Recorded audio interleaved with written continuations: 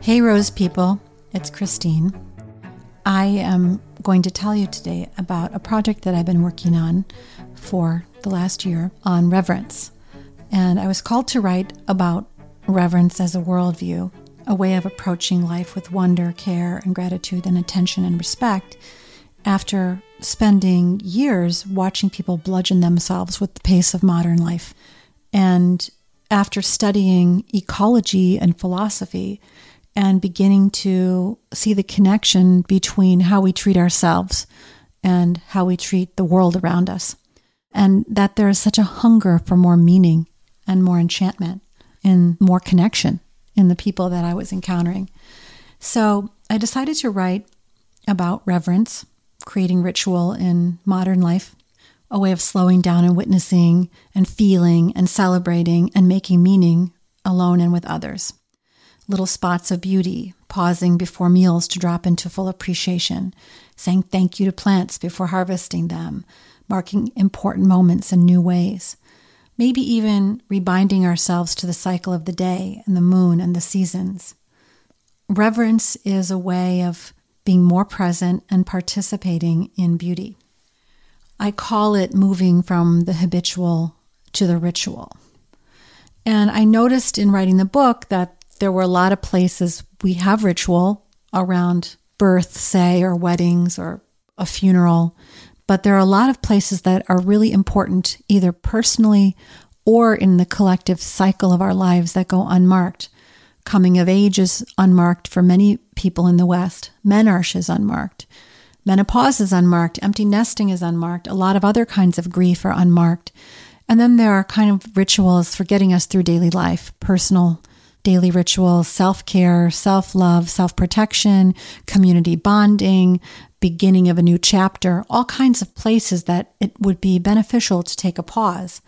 And so the book and really the movement around reverence that I'm hoping to sort of begin a conversation about is around that. So I thought I would read to you a little bit of the beginning chapter. The first chapter is called How Do We Serve Enchantment? Con permiso, with your permission. Ernst Jünger says in Sicilian Letter to the Moon, the real is just as magical as the magical is real. Seeing things as enchanted isn't just a nice to have or an ephemeral moment of joy. It's a way of seeing that for me is a vital part of reconnecting to the wonder of life, because beauty and magic make us fall in love. As my friend Louis Schwartzberg says, we protect what we love. And this simple insight is the basis for what's called spiritual ecology. Enchantment is one cure for the degradation of and separation from nature. This applies to my own health and happiness too. Our mental health crises mirror our ecological crises. And if we are not in love and enchanted with life, it can all be a chore. We humans live on Earth thanks to a wondrous combination of circumstances. Consider this. The Earth's molten core creates the perfect gravitational pull so that we have an atmosphere. And without the core being exactly as it is, the atmosphere would evaporate into space. Humans are perfectly attuned to breathe here, as the plants are perfectly attuned to photosynthesize. We are bathed in the constant nourishment of the light and heat we receive in diurnal cycles from the sun. We are nested in a perfect soup of ecosystems, a field and ocean in balance, a magical place where food literally grows on trees. I mean, trees themselves are magical, and seeds and children, and the way raindrops create a prism, or the way a cello playing low and deep can vibrate our cells and bring us to our knees. All of it is precious. The blooming night jasmine, the rare orchid, as well as the dandelion and the tumbleweed, the grand vista, and the neighborhood park. So when I say reverence, I don't mean some rarefied, deified, hierarchical external definition of what is worthy of our honor and attention. I mean living in such a way that we see all of life as worthy of our deep respect, even our awe. One word that gets little attention these days is humble. Humility is from the Latin humilitas, alternately translated as grounded. It has the same root word as the word humus, or earth, and as the word human. Humble isn't lowly or playing small. It's just a willingness to see all the world as interdependent and to act from that awareness. Humility is a practice of bowing down in wonder and gratitude to the infinite complexity and surprise of the manifest world. It does include devotion and can include surrender, the willingness to not know, the willingness to be wrong, the willingness to be part of nature. It doesn't mean we don't go out and learn and search and delight in the knowledge that we gain. It just means that we accept that we don't have the full picture. That kind of humility. But this awareness of magic and enchantment isn't always present. If I get jaded or routinized or hurried, or if I don't pause, the sense of magic can fade. And modern life can be a kind of sensory and psycho-emotional bludgeon. It moves so fast with so many inputs. And modern culture rarely syncs with our biology. We push through all kinds of experiences, barely pausing. Maybe we are waiting for a day to process and feel, to walk in the woods, sleep in, or take a long pause, to go on retreat or on vacation. But a vacation, as one of my teachers says, should be for play and expansion, not a correction to your life. If we do need a vacation just to recover from daily living, it might be time to reconsider the pace of that. Enchantment and magic are also at their core creative. They break spells and make spells. Being able to enchant the world unwinds old way of seeing and makes space for new ideas to grow. So musicians and inventors and creators of all kinds take away old concepts and replace them with new inspirations. Do you see how it's a kind of magic to be able to envision a world that does not yet exist and to paint that picture for others? The poet and mythologist Lewis Hyde said it this way: tricksters make the world. My friend John Shiva goes a step further. He says that magic is the basis for all things. This is a quote.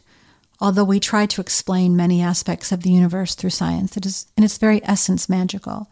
And the more you observe it as being magical, the more you start to see things such as synchronicities. And the more tuned in you get to it, the more that you're able to effortlessly manifest magic in your own life. In a world obsessed with the measurable, with facts and figures and numbers, it sometimes takes practice and intention to bring the magic back into focus. And we do this by cultivating a kind of receptivity to it. We harmonize with the omnipresent universal orchestra and know that we are, as my friend Katie Roper says, simultaneously both playing our part and also surrendering to the whole. I love that orchestra metaphor. And for all of this to happen, we might need a complete revolution in our interior space.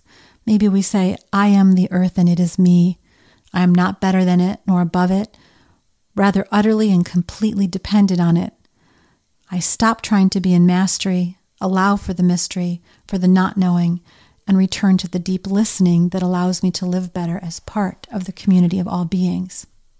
My eldest daughter says that magic begins in a place where one can humble the ego and marinate in the energetic fields all around us. Things happen in this space that go beyond human willpower and manipulation alone.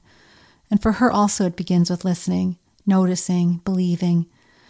From that place, she says, the emerging desire to breathe life into a positive, beautiful world around us grows. And then we engage in ways that plant seeds of beauty and kindness throughout the journey. Personally, she says, I speak love to the plants, encourage them in their growth, and let them know how incredible they are, bringing nutrients into the world in their own unique and beautiful ways. There are things that stop the flow of magic. Fear stops the flow, or at least blocks our perception of it. Magic is still there waiting for us. Busy stops the flow. After all, playing and daydreaming, creating full belly laughs, finding whimsy requires a little spaciousness. Isolation can stop the flow. And the wrong kind of company can stop the flow, like too much hanging around with people who don't share the aspiration to love and enchantment. Conversely, when we gather with people who share this frequency, it amplifies things. I mean people who will pause in appreciation, maybe because they suddenly perceive the ocean current sloshing around the earth, keeping it perfectly in check, or who will look up from their cooking or writing and see how the light is coming through the screen and catching dust motes, making the air more tangible and glittery. People who will catch in their awareness thin slices of the sublime, a backlit dandelion, a child in sweaty play, air moving across a plane's wing, an 80-year-old honu swimming in the bay, or the dawn chorus. People with the gift for exquisite noticing.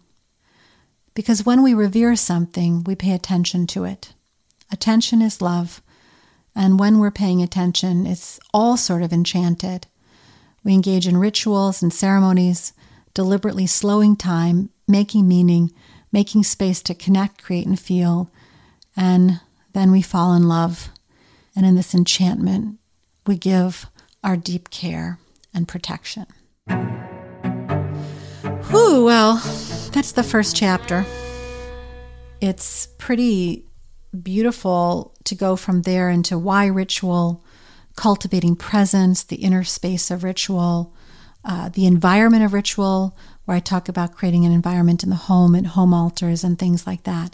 And then some very specific guidelines on how to make a beauty spot or how to craft a home altar, how to do personal, intimate rituals with your partner, rituals of appreciation, how to guide yourself and others through grief and loss.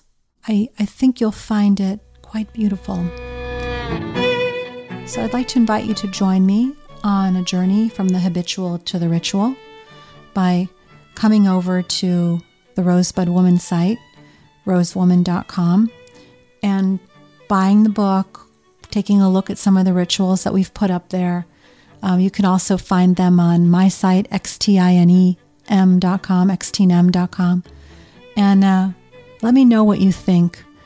Obviously, in a book of this scale, there's no way to describe every kind of ritual, but it should serve as a basis for how to walk yourself through a more meaningful connection to life in this beautiful human body.